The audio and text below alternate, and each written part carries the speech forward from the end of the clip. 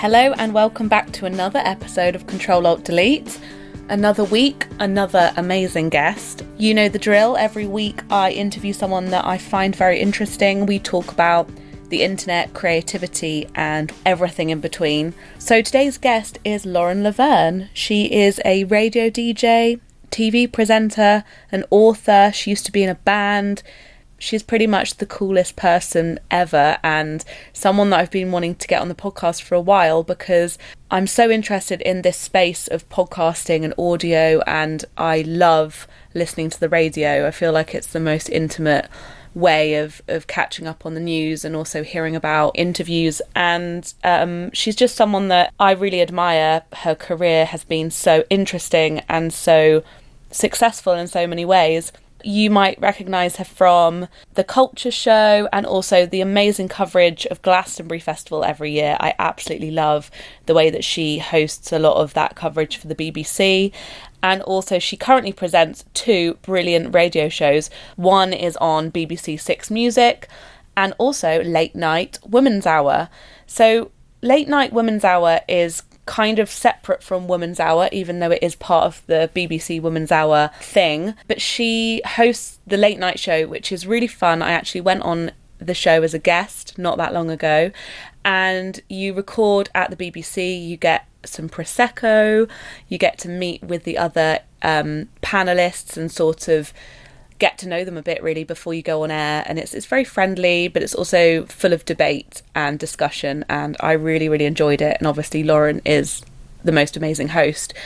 I wanted to interview Lauren as well because there's some really exciting news to do with Women's Hour, which is that Late Night Women's Hour is getting their own podcast, which is very exciting because it means they're going to have a totally separate podcast available on iTunes for you to go and subscribe to. So go and get the latest episodes on that.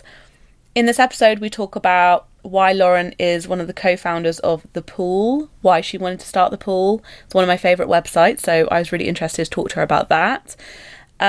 Advice for young women, the evolution of audio, the joy of having your own radio show, and why privacy really matters in this crazy online world we live in. So I hope you enjoyed this episode. I absolutely loved it, and thanks for listening. Here it is.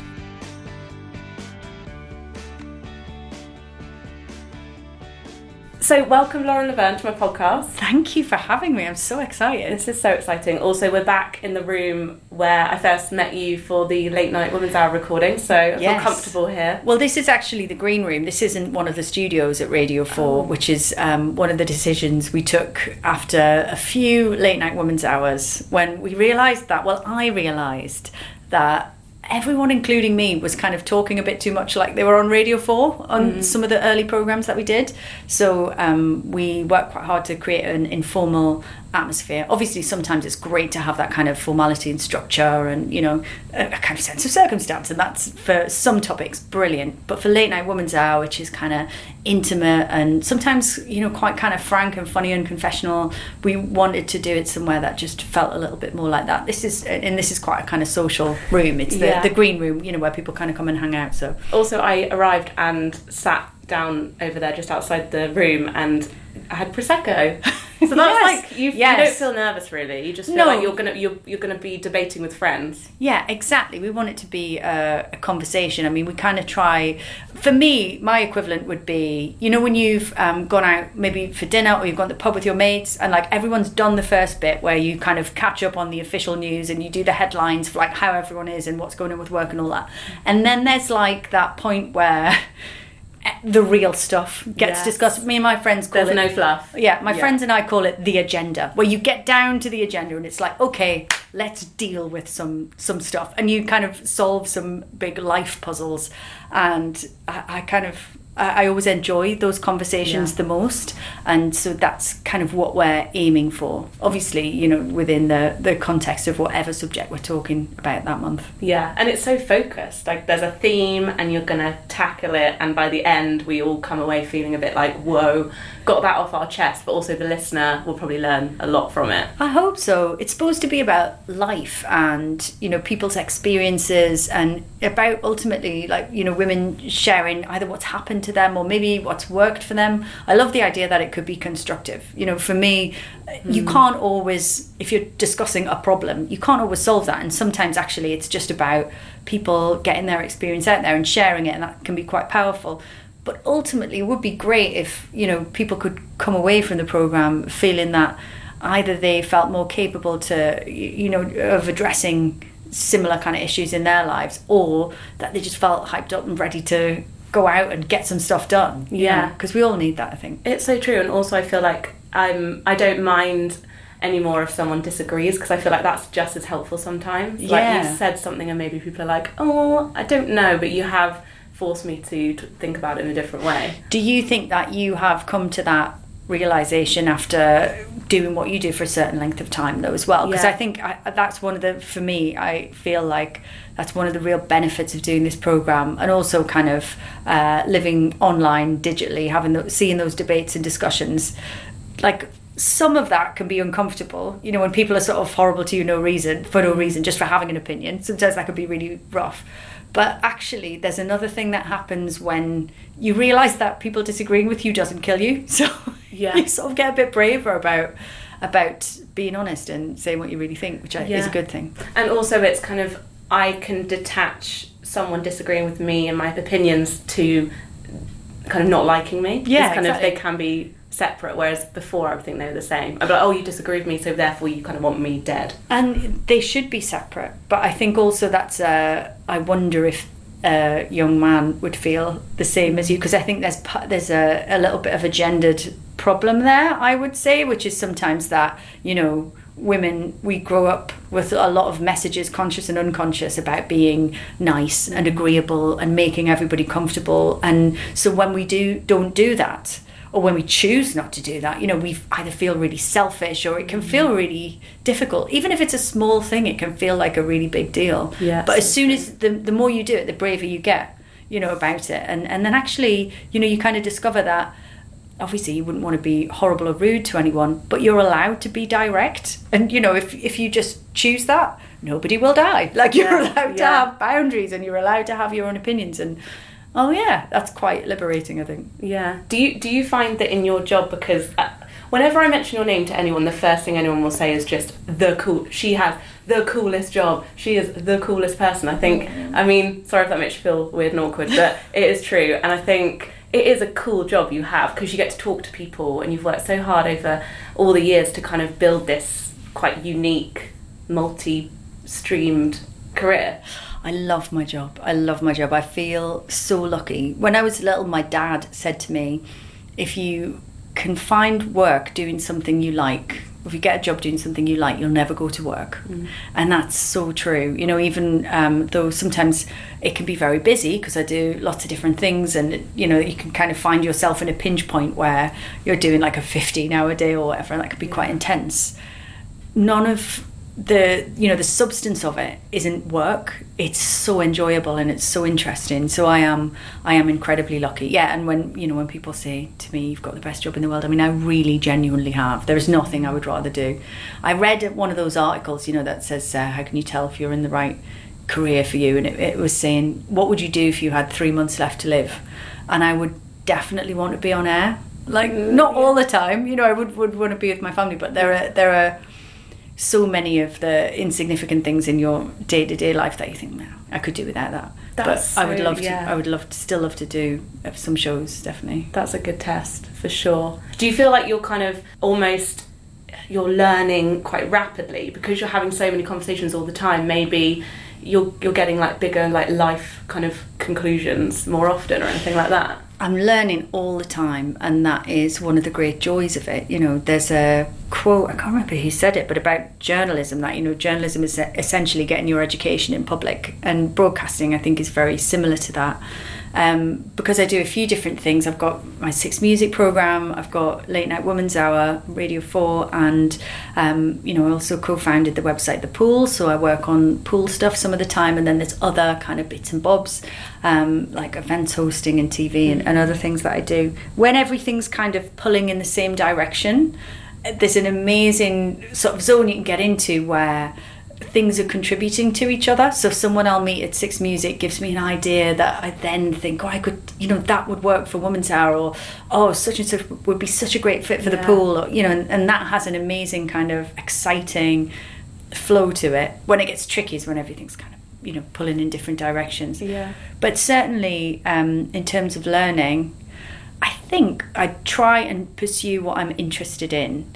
And to an extent, that means pursuing what you don't know, right? So it's what you have questions about or what you're not very good at.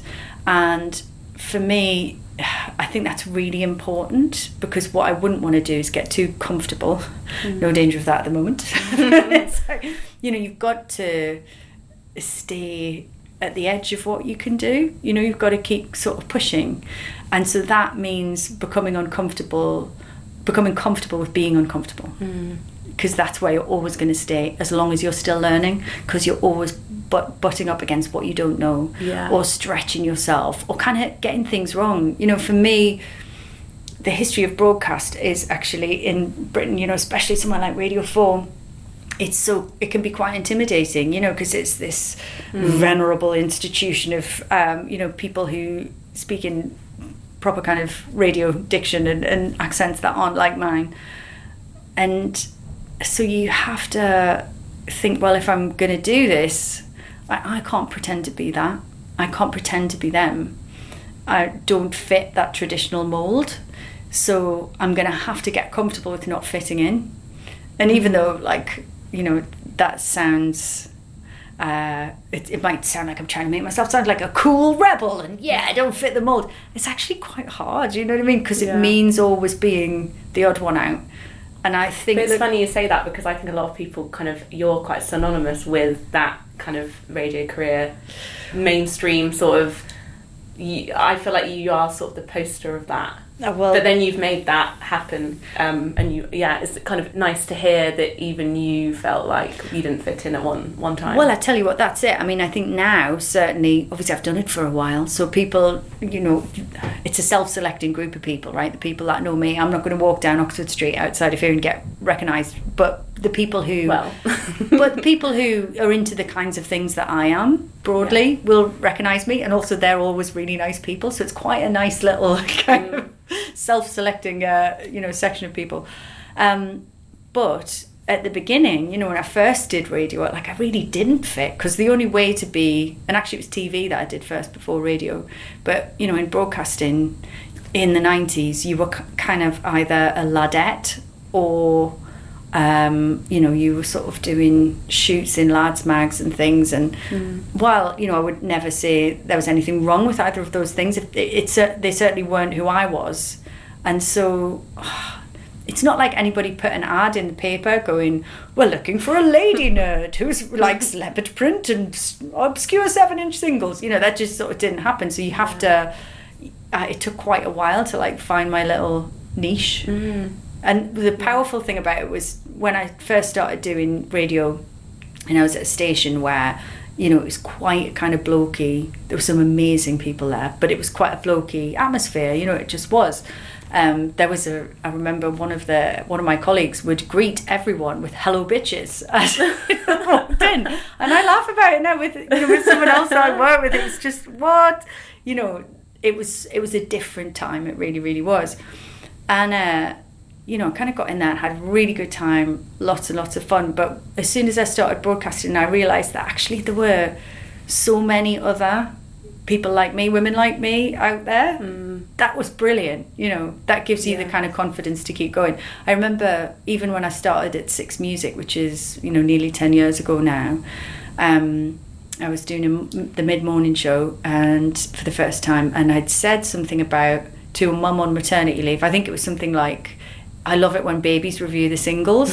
So if a track has got your kid to sleep, or your little toddler really likes this one, or something, let us know. And I remember this mum getting in touch and being like, nobody's ever spoken to me before. I've been on maternity for however long, and I've never heard anybody speak to my group. I'm like, that's me. And that was a very kind of powerful thing. And I thought, okay, so I need to work to make this inclusive, and for all sorts of different people, not just women, but in as many ways as I can. And So that was a big lesson. Yeah, because radio and podcasts, I feel I have a lot of feedback from people saying, oh, it's so nice to listen to something at like 3 a.m. when I'm breastfeeding and I can't sleep. And radio has always been that comfort to helping people through things. Yes, definitely. And it's also to do with the fact that it's right in your ear. I mean, radio is so much more intimate than anything else. You know, if you are watching TV and someone that you don't like comes on, you just turn over. But if someone that you don't like comes on your favourite podcast or your favourite radio station, like, you take it really personally. And I think that's something to do with the fact that it is this single person to single person conversation. You know, George Orwell called it the audience of one. You know, that's the most important thing to remember about broadcasting, is that you are always speaking to people one at a time. You know, it's never hello everyone, it's always hello to that individual person. And people must feel like they know you quite well because of that, in a way, because your voice is so distinctive. Well, we had a funny thing. I did an OB, outside broadcast, at a library, and this mum came down and she brought her kids, and they had grown up. They were, you know, little toddlers, maybe 3 and 1, and they came over to see me straight away because they recognised my voice, because they'd just grown up with, you know, the programme on in her house. So yeah, it is funny. You do have a connection with people, and of course, you know, to an extent, people do know you because they kind of hear you talking for 3 hours a day, and so they therefore kind of get little bits of information about your life. I think though that I'm friendly but private. You know, I definitely have things that I kind of keep private, and you know, a kind of private life. I think that's important as well for your own sanity, isn't it? Yeah, for sure. And I feel like people shouldn't feel entitled to know too much about one person. It's not fair, really.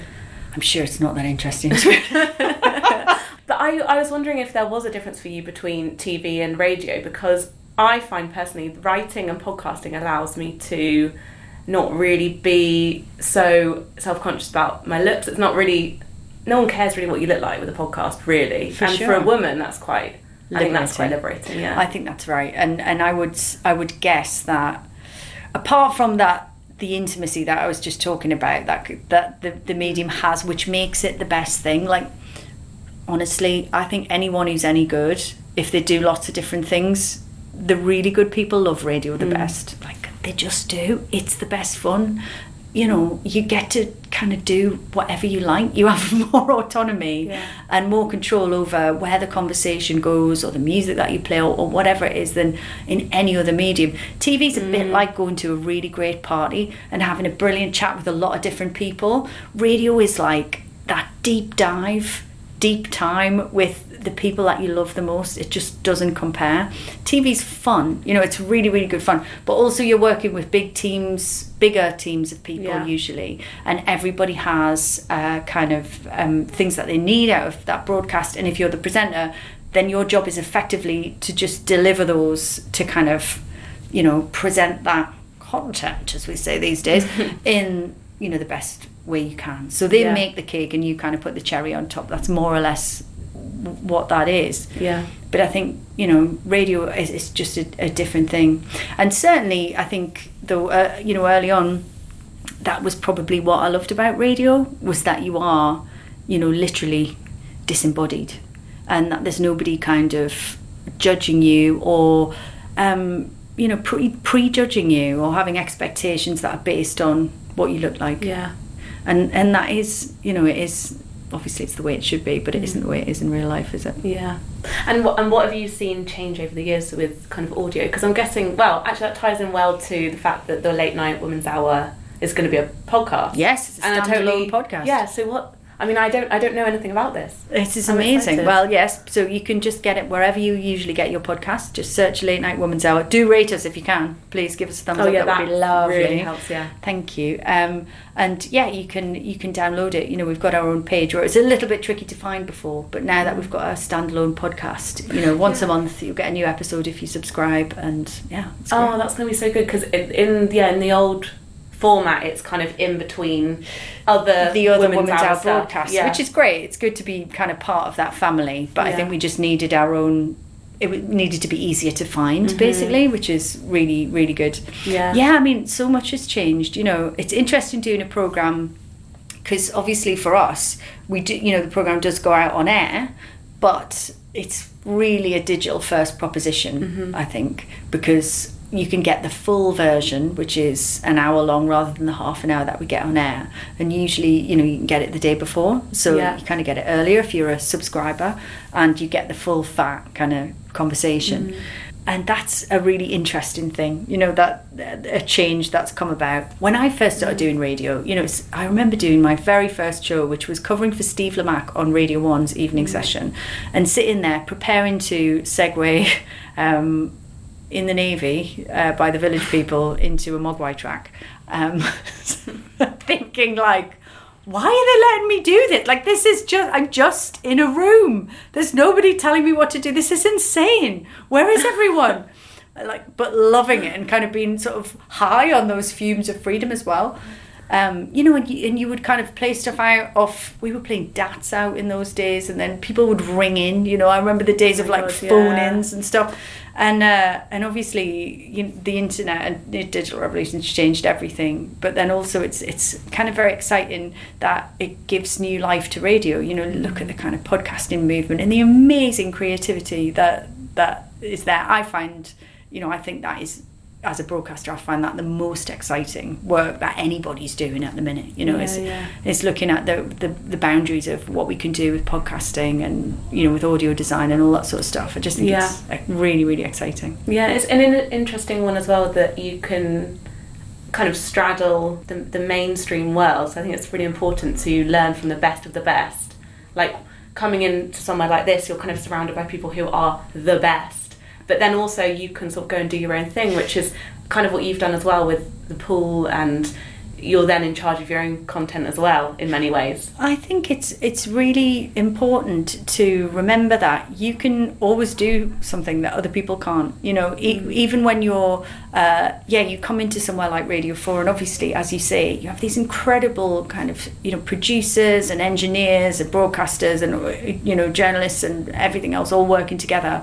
Wow, amazing. But actually they can't do this kind of DIY conversation that taps into, what you're tapping into and speaks to the audience that you're speaking to in the way that you can. You can offer something that unique, and you can make a decision very quickly as well and not have to get sign off from people. You're kind of lighter on your feet when there's only one of you. So doing something DIY always has a certain kind of energy about it, that if you're in a big institution, just because of the fact that you're in a big institution and there's a bigger team of people working together, you have a different process, so the end result is different, and sometimes that can be bad, sometimes that can be really, really good. So you just have to sort of bear that in mind. And yes, certainly for the pool, that one of the reasons that came about when Sam Baker and I were first developing the site was that I kind of felt like there was a lot of just content that I wanted to see that wasn't out there.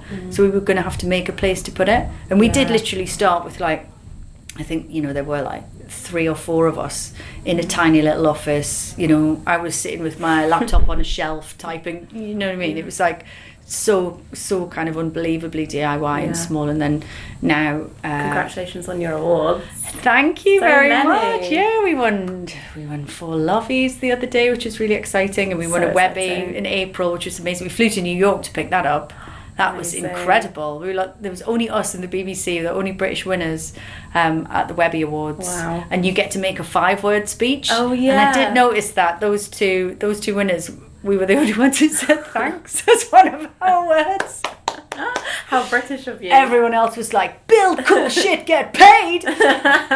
E.g. But no, actually, not everybody was like that. So Solange came up and she did an incredible speech. She sang the Loonies. I got 5 on it, but with about 28 grace notes for every single syllable. And it was one of the best things I've ever seen a human do. It was incredible. Oh my God. So does everyone have to do the 5-word Everyone thing? does the 5-word speech. That is one of the rules. Because I think they stream bits of it on Twitter. Yes, I love that you flew to New York to deliver 5 words. I know, it was quite, it was. You got to be in the room. I feel like awards, that's the reason, the good part of it as well, is that you're around everyone. Exactly, and it was also one of those things where it was look, if we don't go and do this. You know, you've got to take a minute sometimes, haven't you, to, because it's so easy to just always go, oh, that's great, what's the next thing? Yeah. And we just felt like, even though it was only 48 hours or whatever, we just have to kind of like do this, because everybody had worked so hard to get there, and it was for the team as well. If we could have taken all of them, we would, but we couldn't afford Well, that. especially what you were just saying about, you know, like the DIY nature of being on the floor and not having a desk, and then suddenly you kind of get a bit of a validation that means actually this is kind of really working. I think it's funny, isn't it? Because in media, or sort of the jobs I do, often you don't get that official, there is no official kind of marker of something significant happening. And awards are quite a nice way of, I don't know how official they are, but they're just quite a nice way of going, hey, well done, 2 thumbs. Definitely. That thing was good. We thought so. Yeah. And so I think, you know, even though you take them in the spirit with which they're intended, which is that, you know, if you don't get it, well, just move on to the next thing. But I always think it's a bit like, because I host quite a lot of awards as part of my work, I just think it's a bit like having a birthday. Like when it's someone else's birthday, you don't get really annoyed and go like, oh, I can't believe it's Kev's birthday. I'm much better than Kev. Why isn't it my birthday? Like, but when it's your birthday and people are congratulating you on it, don't be an idiot about that either. Don't be like, oh, man, I don't care. Just be like, yay, it's my birthday, thanks. Definitely. And I feel like this whole kind of like supporting other people, like people like to say it, but I'm like, you actually have to practice it as well and actually be genuinely supportive of others. And I think genuinely when someone does something well in your industry or not in your industry, it's like, okay, that's good for everyone, because it means everyone's sort of proving that they can do their own thing. Do you know Quite what, exciting. as well, I just think like you have a nicer life if you choose to be supportive and encouraging of other people who are in your field. Just in my experience, it makes your own life better. You know, I remember when I first started out, when I was in my early 20s doing broadcasting, and you know, I met a couple of people who were like really difficult and were threatened by everybody and everything, and it just made them very hard to work with. And actually that was the norm at the time. And I remember kind of thinking, oh well, you know, maybe when I have a radio show that's on every day, like maybe I'll just start being like that. Maybe that's what it does to you. Maybe it's the stress of the daily broadcast. And do you know what? It's honestly just not. If you're being an arsehole, you're just being an arsehole. You don't see people you don't see surgeons who are leaning over someone's chest cavity, like, you know, doing open heart surgery, being horrible to the people that they're working with. Or looking at the next surgeon, what they're doing. You know what I mean? Or like, you just don't see, it doesn't happen. You don't see people in A&E behaving like that. So if you're a presenter, like, really, just wind your neck in and be encouraging. But also, you know, it also struck me that actually those people are really unhappy. You know, they feel bad all the time. So if you can, you know, put yourself in a place where you encourage other people and you get excited about the people that are kind of coming up alongside you, and like the whole point again of the pool was that I was looking at TV, which is where I learned, as much as I did learn about broadcasting, I learned in TV largely because I had TV experience first, way before radio. And I was like, where are the girls that are younger than me? You know, because all that kind of mid-level cable telly, where you used to go and learn how to do anything, whether you're Simon Amstel doing Links with a Puppet on Nickelodeon, or, you know, me doing 6 pop shows in a day on UK Play or whatever. You learn to do the job, and all that had gone because of digital. Obviously there are some amazing YouTubers out there and people kind of podcasting, and you completely learn the skills there as well. But I just wanted to kind of be able to create a place where some people could get their first jobs. That's you know, so true. Yeah. Because I know that there's so many people that look up to a lot of people, like you included, but you can't really copy your way in anymore. No. It's kind of a bit I wouldn't get my job now. Are you kidding? Like, you know, the younger people that come in at 6 and they'll be on, they'll have applied centrally. And if you're listening at home and you are interested in getting into radio and you want to apply for work experience at the BBC, you do it all centrally. And, you know, they come around and they'll kind of be on the show for a week or something, just doing bits and bobs. And, you know, they're all more qualified than I am. They're all broadcast students. They're all, and yes. So the way in that I kind of had this lateral move in from being in a band to being. I love that when you can so sidestep your way around, can't you? And it all makes sense in hindsight. I think when you look back, it sounds a lot more sensible. And it's really just about following what's interesting. But, being in a band, so therefore being invited on shows like Nevermind the Buzzcocks or whatever, and there's quite a lot of that kind of TV around at the time. Someone offers you a presenting gig, I'm like, oh, this is good. And then I just loved it. And then as soon as I got into a radio studio, that was just like, I was just desperate to do that as much as I could. Did you feel like you were like the woman for a long time, like on shows like that? Like on Sherlock Holmes, the woman.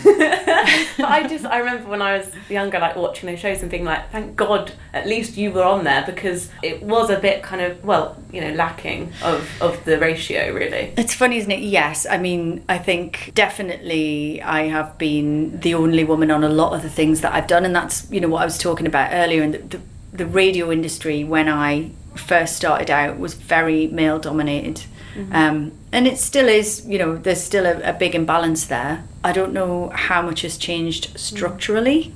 It's nice that you never changed yourself though, because it's like the leopard print, the red lipstick, the hair. You don't have to be less feminine in those situations, like you say. It's that, what's the Marilyn Monroe quote, be yourself, everyone else is already taken. Yeah. You sort of might as well. And also, I think for me personally, I felt it was important to represent the culture that I come from. And I mean that in the most kind of individual sense, which is about, being from a kind of particular interest group in music, the sort of music that I grew up with, the musical culture and alternative culture, but also, where I'm from in the Northeast and my own kind of little family history and things like that. So you've got to sort of be yourself and not take too many of the edges off just because other people don't like them. But then I've certainly had a lot of flack for that. I remember when I was presenting the Culture Show and there were kind of reviews which was saying that I didn't know who Bark was and I wore too much eyeliner and all this kind of thing, and it's just it was really ridiculous. But then my response to that was just to put more eyeliner on. Yes, because I did, because I knew my stuff. I knew, and what they were saying wasn't true. But I wasn't going to kind of, just try and be some highlighted, TV lady wearing ochre. Just because anything else upset them. But there's something very contagious about seeing someone be themselves, I think. Do you think? Yes. And it's not necessarily you want to go and copy them. You just want to go and copy yourself. Yeah. You just want to take the vibes of that person just being themselves. It's really freeing. Somebody who likes who they are is very powerful, and that's quite an intoxicating thing to watch. It is. For human beings, we are kind of pack animals, aren't we? And actually to see someone standing up or even I just think being brave, that's one of the things I love about my job, is when you get to interview someone who's sort of done something small and incredible. It's those little amazing things that you just, it really, really can blow you away. And often it's about someone standing up and being brave, whether that means saying I don't know, or speaking truth to power, or just an ordinary person who's done an incredible thing because nobody else would. We come across those stories all the time, and in doing this job, and they're always the most moving thing. But it's a version of that, isn't it? If you're kind of standing up and doing your thing and being your authentic self and liking it, no matter what other people are telling you. It's cool. It's so good. When we did the late night women's hour, we were talking about work and rest, and I wanted to ask you questions on that, but you were doing the questions. But I wanted, like you say, you need balance in life, and to work and to be private, but also to take time off.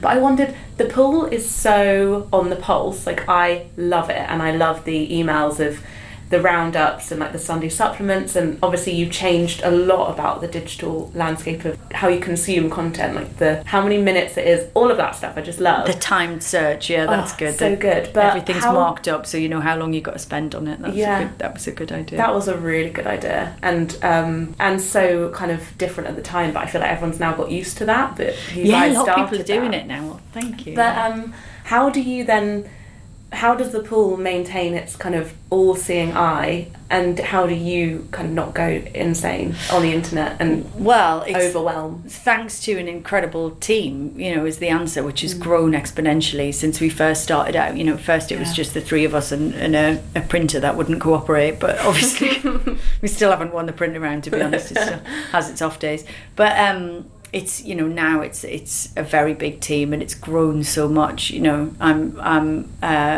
I've got a kind of editorial role that's an editor at large, and specifically supporting the AV team as much as I can at the minute, which is really wonderful. But I'm not at the coalface in the same way as I was at the very beginning. Right, yeah. And that was always what I wanted, because the whole point of it is to create something that will employ all of these amazing people that it now employs. So it's part of are you kind of like a reader of it now sometimes, in a way, like you'll kind of follow it? Well, I wanted it to be there because I wanted to read that stuff. So 100%. I mean, obviously I am connected enough to kind of know what's coming up, and this week, for example, for our subscribers who subscribe to the Editor's Circle, I'm doing the Editor's Circle email, and so I'm kind of very connected with what's going on in that sense, and I'll kind of know what we've got coming up and have that slightly more editorial involvement that gives me that view on it. So you're never 100% a reader, because I'll read some things Zoe Beattie's written and you'll be like, oh, this is Zoe, she's so good, and I'll kind of know what she's done that week or whatever. But absolutely, it's all about the team, who are just the most extraordinary bunch of insanely talented young women that are hardworking, exciting young women. And for me personally, I think that's been the loveliest thing about it, because I'd never ever been anyone's boss before, and so I didn't know what that would be like. And it's actually been the most rewarding bit. Sometimes it's been really difficult, especially when the business is very young and kind of growing, and it's a little bit more kind of nascent, fragile, and you're like, oh, is this all going to be okay? Oh, it's going to be okay. But actually, it's the most invigorating thing to spend time with. Millennials get such a bashing, but they are, the younger women that I work with are the most engaged, interesting, smart, talented group of people I think that I've ever met, and they give me so much hope for the future in the face of what can be quite a kind of depressing news landscape. I just think, it's one of the most exciting things. And on difficult days, and days when it has been very overwhelming, I mean, a while back when I was much more involved day to day, that's the thing that gets you out of bed in the morning is them, Yeah, it's amazing. It is kind of spooky sometimes when I'm on there. I'm like, someone's just like crawled into my brain and written something. Marissa Bay is amazing. Lot. I'm like, are we the same person? This is so weird, but it's funny because I always thought I wasn't really a team person, but then you find a team that you love, and you're like, oh no, I am a team person. I was in the wrong team. Yeah. But so thank you so much. I had one other question which I always ask at the end of every episode, which is what are you excited about for the next coming months? I guess for 2018 it would be a better question, seeing as we're in November. Well, I'm very excited about the Late Night Women's Hour podcast, obviously, and that going, having our own little page where people can subscribe. We've got some great shows planned for 2018, kicking around some New Year's ideas at the moment, actually, which I've read a couple of books about that have inspired me for New Year. So I wonder about, we might do a show on happiness, but we'll have to wait and see. Is it a neoliberal construct? ? Discuss the happiness industry. God. I think people are really interested in that. Well, there was a really interesting book that I read, which was all about happiness, but the author, it's absolutely incredible. She said she thinks that the happiness industry is basically a giant industry that's focused on kind of selling happiness as this absolutely complete individual responsibility, like we're all, irrespective of our circumstances, responsible for our individual happiness, and it's generated from somewhere inside of us, and it just doesn't matter what else is going on in your life or your economic circumstances or anything. You're responsible for your own happiness. And actually that's such a dark thought, when you really look at it that way. That's what I've always been told. It's like an internal like a wellspring that just randomly bubbles up. Even if you're pulling like quadruple shift at Burger King, you're supposed to be able to be just as happy as the person who is, you know, sitting in the chauffeur-driven car outside. Like, how does that work? And it's like this idea that you have to be passionate all the time. I was reading something about this recently, actually, about you know, Pret, I think it is, you're rewarded for your happiness at work. But how unfair that every single person has to wake up and be happy on top of everything else. I mean, this is my Sometimes question. Like, you should just do the work. I'm kind of thinking maybe for New Year, that's what we want to discuss, the unhappiness of trying to be happy. Yeah. But yes, the book was very good. I'll remember what it's called in a minute. But yes, I'm very excited about that, and I'm looking forward to 2018 for all sorts of musical reasons as well. There's some incredible artists releasing records in the new year. If you're looking for a new release, I would recommend a musician called Tusks, who's just released an album called Dissolve. She is a solo artist. If you think James Blake in a jumpsuit, you're kind of ballpark. Wow. She's my new fave. So yes, there are all sorts of brilliant new records coming out in 2018 as well. Love it. God, every day must be really different for you, because either you're discovering a new musical inspiration or you're having a conversation you've never had before. It's like, I think I'm very lucky that I'm always talking to interesting people, and you know, really my work is essentially, it's about ideas, isn't it? It's whether somebody is in the room. I was just talking to an old friend of mine who's a guest on my show today, and he just brought in his record box and we talked about his life and his music that he's been making for 20 years. And it's kind of, it's like that. These are the ideas that I think are important and that I want to share. And that person is interesting and has some stuff to say. So you kind of bring them in and you have, kind of give them a platform. And that's the thing that's the thread that runs through all of it. Yeah.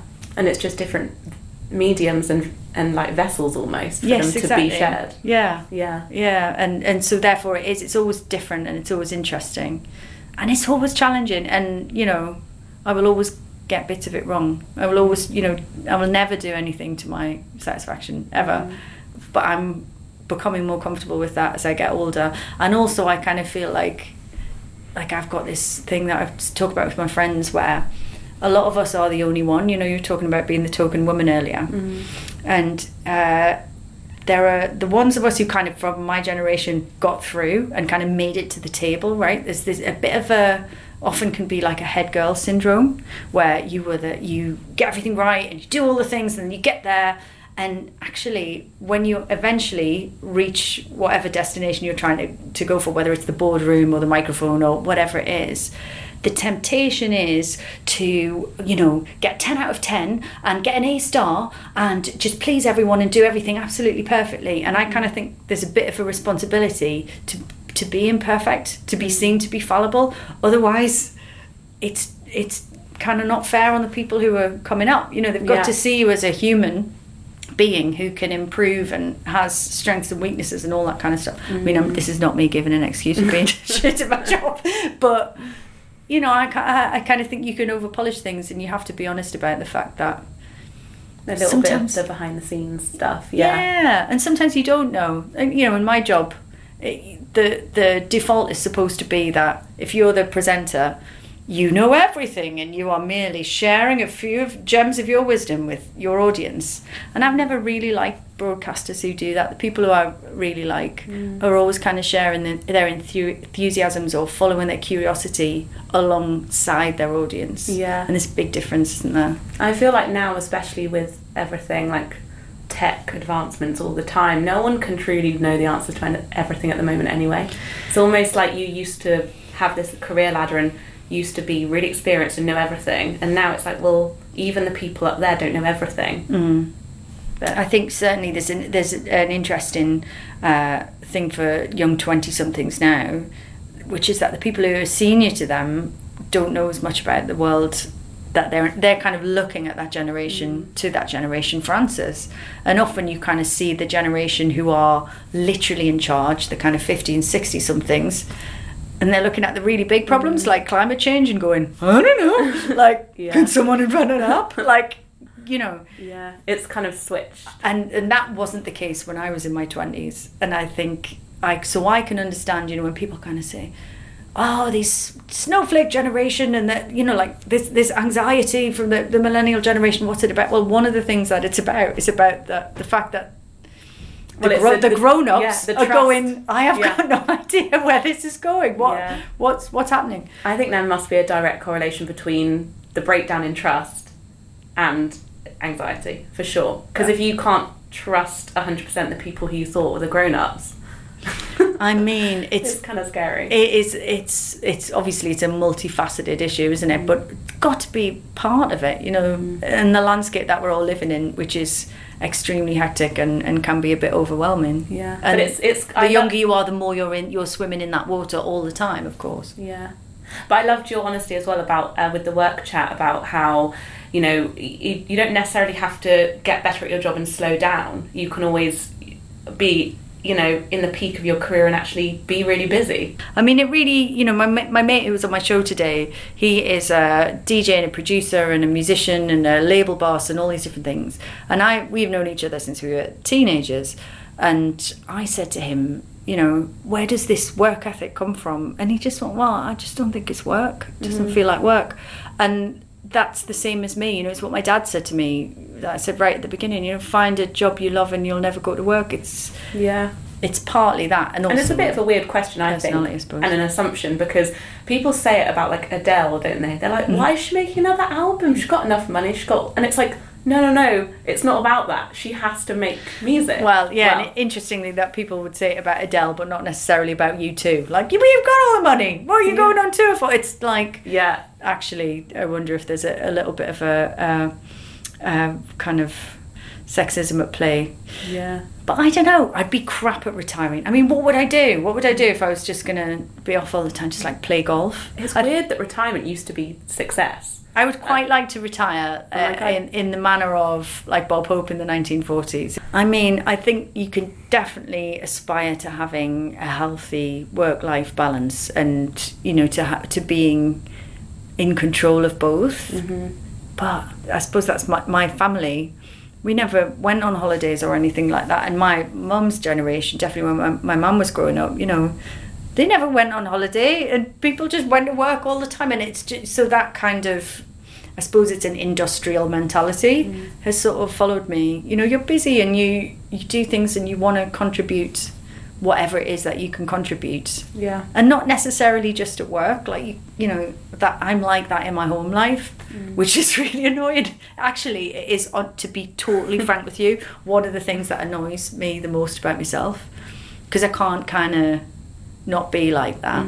I'm always thinking about, oh, I could do this. Oh, what about that one? That's interesting. You know, and it's quite a kind of...